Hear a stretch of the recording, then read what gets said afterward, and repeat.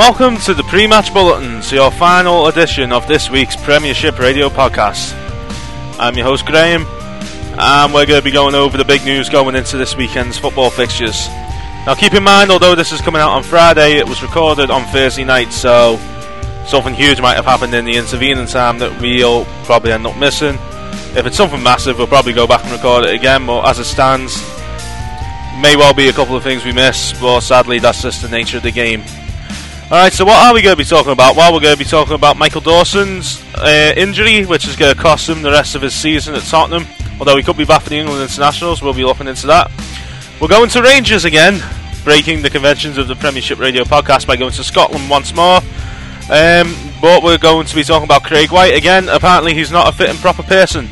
Steve Bruce is disappointed by the job target at Wolves.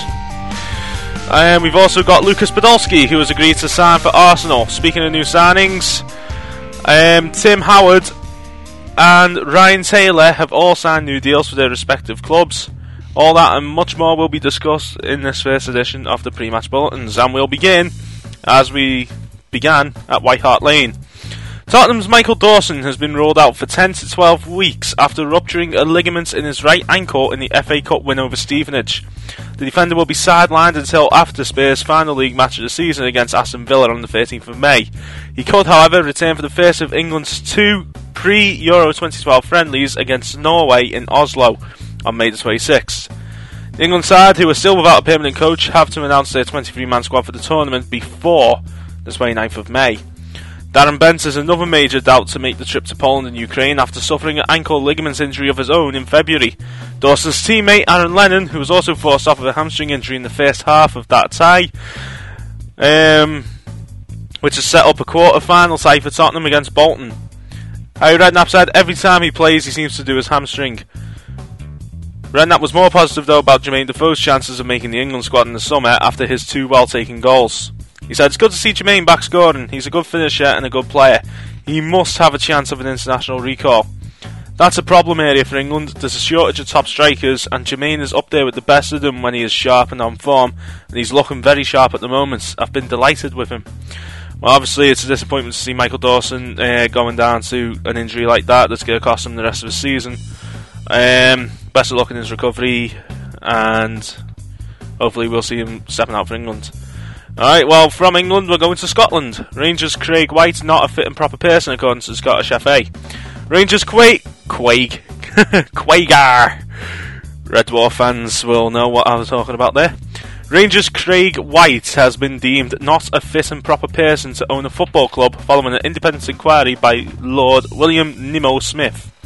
The club is also facing a charge of bringing the game into disrepute, the Scottish FA Chief Executive Stuart Regan has announced. Rangers also face disciplinary action unless they pay money due to Dundee United for the Scottish Cup tie. Top Kai, what the hell? The club's administrators say they look forward to putting forward their case. Regan heard the findings at a special board meeting at Hampden on Thursday.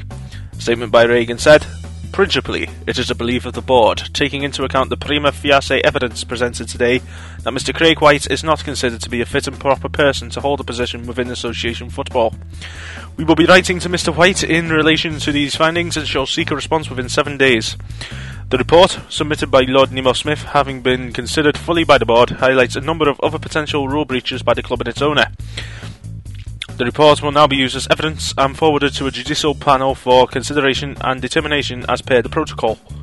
Within minutes of the SFA announcement, Paul Clark, joint administrator, said, "We note the findings and announcement by the SFA. We look forward to taking the club's case to a judicial panel. In broad terms, we believe that there are mitigating factors and we hope to demonstrate the distinction between the club and the actions of any individual." White's takeover of Rangers in May is subject to the Strathclyde police investigation as well. Scottish businessman, my tongue seems to be failing me once more, put Rangers into administration at the Court of Session in Edinburgh on the 14th of May under pressure from Her Majesty's Revenue and Customs for non-payment of pay-as-you-earn tax and VAT. At the time, the figure owed to Her Majesty's Revenue and Customs was thought to be £9 million, but BBC Scotland has since learned that £15 million is a more accurate assessment of the debt. So the problems at Rangers are way more serious than what we initially thought. And again, I know I'm going to sound like a broken record, but it's going to be interesting to see what happens there. Obviously, if you're a Rangers fan, this must be a nightmare scenario, but we can only wait and see how it plays out. Speaking of which, we're at Wolves. Steve Bruce said that Wolves gave him a strong indication that he was going to fill the vacant manager's position before a late change of mind. The 51-year-old was given a second interview and believed the deal would be formalised the following morning, but missed out to Terry Connor. That must have stung. That was the plan, he told Five Live's Pat Murphy. At one stage it was close, but it wasn't to be. It's their prerogative. After an initial meeting with Chief Executive Jez Moxley and owner Steve Morgan, Bruce was expecting to seal the deal. When I left the conversation on Thursday, by all intents and purposes, it was to have another conversation on the Friday. I said to my good lady I thought I was back to work. Unfortunately, it didn't happen. I'm disappointed. Bruce, who's been without a job since he was sacked by Sunderland, in November, added that Connor will find the move from assistant to manager a big step. When Teddy made the first team talk, he would have realised there's nothing like being number one, continued Bruce. As a number two, you don't need to make horrible decisions like leaving players out. Being the manager is lonely. So lonely. So lonely and sadly alone. Yes, I did make that up before anyone says. When you get beat, it's your responsibility. How do you react? When you're one of the bottom sides, you lose more than you win. When Monday morning comes, you have to forget the defeat. Wolves are like Wigan, Bolton and QPR. If they win 10 games... they have to win 10 games. If you don't win 10 games, I don't think you'll stay up. Connor has so far overseen Wolves' 2-2 draw at Newcastle and a 5-0 defeat to Fulham at Craven Cottage. So he's off to a flyer. I know I'm going to get some stick from Wolves fans for that one, but... we've got to find some humour in some places. I take the piss out of my own team enough. Anyway, over to the Emirates. Arsenal have agreed the deal to sign Germany striker Lukas Podolski from Cologne, BBC Sports understands. Reports suggest that the Gunners will pay £10.9 million for the 26-year-old on a 4-year contract worth £100,000 a week. Podolski will have to pass a medical and agree personal terms before the move can be completed in the summer.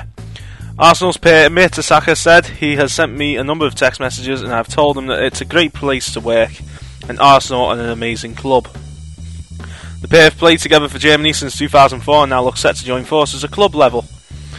Cologne boss Stale Solbakken, I know I've pronounced that long but I apologise, admitted last month he could lose Podolski to Arsenal and the transfer is now at an advanced stage. The Poland-born forward, whose contract expires in the summer of 2013, started his career with Cologne and joined Bayern Munich in 2006 before returning to his first club in 2009. He played for Germany at the 2004 and 2008 European Championships as well as the 2006 and 2010 World Cups. Podolski scored 3 goals to help his country qualify for Euro 2012 and has scored 16 in 22 club games this season. Lokomotiv Moscow and Anzi Makakala were also understood to be pursuing Podolski, but he recently stated that money was not his prime concern. What is crucial is the development of my game. Money is not the most important thing to me, he told German newspaper Sport Bild. Cologne currently sit 14th in Bundesliga, with Podolski having scored more goals than any of his teammates put together. It's about time Arsene Wenger, put his money in his pocket and actually spent some of that cash that Arsenal have. What we at Everton would give for that kind of money. Well, anyway, all clubs in the SPL, excluding Rangers and Celtic, will meet next week to discuss radical changes to Scottish football. Yes, we're back in Scotland again, but come on, this is important stuff. With Rangers in administration facing going out of business, the clubs will discuss the voting structure. They will also consider the distribution of income and the possibility of a 10-club second tier. One SPL chairman told BBC Scotland this is a once-in-a-lifetime opportunity to change things. The 10 non-old firm SPL clubs have long been unhappy with the distribution of income as it favours Rangers and Celtic, and also disliking the 11-on-1 majority requirements on major issues that they believe allows those two clubs to dictate change. And SPL 2 has also long been muted, and in 2007 30 Scottish Football League clubs voted 22-8 to reject talks about forming a second tier of the SPL. So we may well be seeing some very big changes in Scotland. We'll see how that goes. Anyway, from Scotland, back down to London, where Stamford Bridge. John Terry feels that Chelsea stars must share the blame for Andre Villas-Boas' exit. I think the players should hold their hands up and say, clearly, we've not been good enough and we've all made mistakes, he told Chelsea TV. Sad for Andre because unfortunately it falls on his head. Villas-Boas was sacked and replaced by caretaker boss Roberto Di Matteo after winning one of his final 7 matches. Teddy made a surprise return to the Blues squad after knee surgery, as an unused sub in Tuesday's 2-0 FA Cup win over Birmingham. The 31-year-old claimed that victory at St Andrews was both a tribute to the departing Villas-Boas and a product of Di Matteo and assistant Eddie Newton's affinity with the club. We dug deep for him, for Robbie as well taking charge, Eddie coming in as well, added Teddy. We've done enough talking amongst ourselves over the last 3 or 4 months. Robbie came in and said those exact things as well. He's been here, he's played here the same as Eddie, and we need to fight for the shirt, and that was the message to the lads. It's about time that, some of the big sides like this actually got down to, playing for pride, playing the honour of, playing for the team. A lot of that seems to be absent from some of the top flight clubs these days, especially, with all the big money going around. So, just that kind of grit and determination and, the desire to play for your team really does need to be recaptured in the game, I think. So, good to see that it's happening at Chelsea. Anyway, now we're going to Birmingham with Aston Villa. Gabriel Bonglahor says fans' hostility towards Alex McLeish is affecting the players. Bonglahor said the supporters need to get behind him, who moved to Villa Park rather from rivals Birmingham City in the summer. It does have an impact on the players and it does affect them when fans are not backing the manager and not turning up to games. Villa are currently 15th in the Premier League table. Bonglahor added, the fans are entitled to their opinions, but the chairman has made a choice in bringing the manager here and everyone has got to get behind him. I think it affects the players otherwise. You only have to look at the situation at Blackburn where Steve Keane has been getting a lot of abuse. In previous years the fans have got behind the team no matter what and that helps the players. If they really get behind the team and the players, it gives everyone a lift. McLeish said he had the experience to handle supporters' criticism after his men were booed off the pitch following a goalless draw at Wigan on the 25th of February. It was amongst a series of hostile incidents from fans since he took over. Villa have drawn or lost their previous 5 Premier League matches, leaving them with 30 points after 27 games. Protesters against McLeish began even before his appointment as Villa manager. About 1,000 supporters demonstrated at Villa Park against Randy Lerner's decision to push through a move to get him. I don't really agree with the, fans should do this and that. They're paying, a shitload of money, excuse the language, to get in to watch their team. They shouldn't be told, this is how you should react. I mean, I can understand, team unity and whatnot, but it's down to the team at the end of the day to get that unity. They shouldn't be, just doing this. Well, anyway, we're going to finish off on some happy news for a couple of clubs. First one being Newcastle. Ryan Taylor has signed with Newcastle until 2015. The utility man, who's made 72 appearances for the Magpies since joining from Wigan in 2009. He can play in defence or midfield. Taylor said, I'm over the moon. It's been a quiet one to get done and didn't take long. I stated not long ago that I would love to stay here. Captain Fabrizio Colaccini and keeper Tim Krul recently signed new deals as well. Meanwhile, striker Peter Londenkrantz season could be over because of injury. Alright, well that's not happy news, but I didn't see this at the head of the article. Alan Pardew confirmed the Denmark international, whose contract expires in the summer, may not play again this term because of a thigh problem. Alright. But we're finishing on Merseyside, on the blue half of Merseyside. Yay. Tim Howard has signed a new Everton contract which will keep him at Goodison Park until 2016. The US international has made 256 appearances for the Toffees after joining from Man United in 2006. He told EvertonFC.com, I couldn't be happier. I've had a smile on my face ever since we finalised the deal. Howard famously scored his first professional goal during Everton's 2-1 defeat by Bolton on the 4th of January, when his goal kick was assisted by strong winds. It's the 4th time a goalkeeper had scored in Premier League history. Howard signed permanently with Everton in February of 2007, and the new contract means he is set to spend a decade at Goodison Park. He added, it's a place that's home for me. When you have a really good relationship in life and both sides are eager to continue and keep that going, it's a no-brainer. This hasn't been a knockdown, drawn out type of negotiation with meetings or anything like that. They were very happy to keep me here, and I was very, very happy to stay. I'll just say as a Blue that I'm very, very happy to see him stay as well. And for those who are interested in the scoring goalkeepers, they are in order.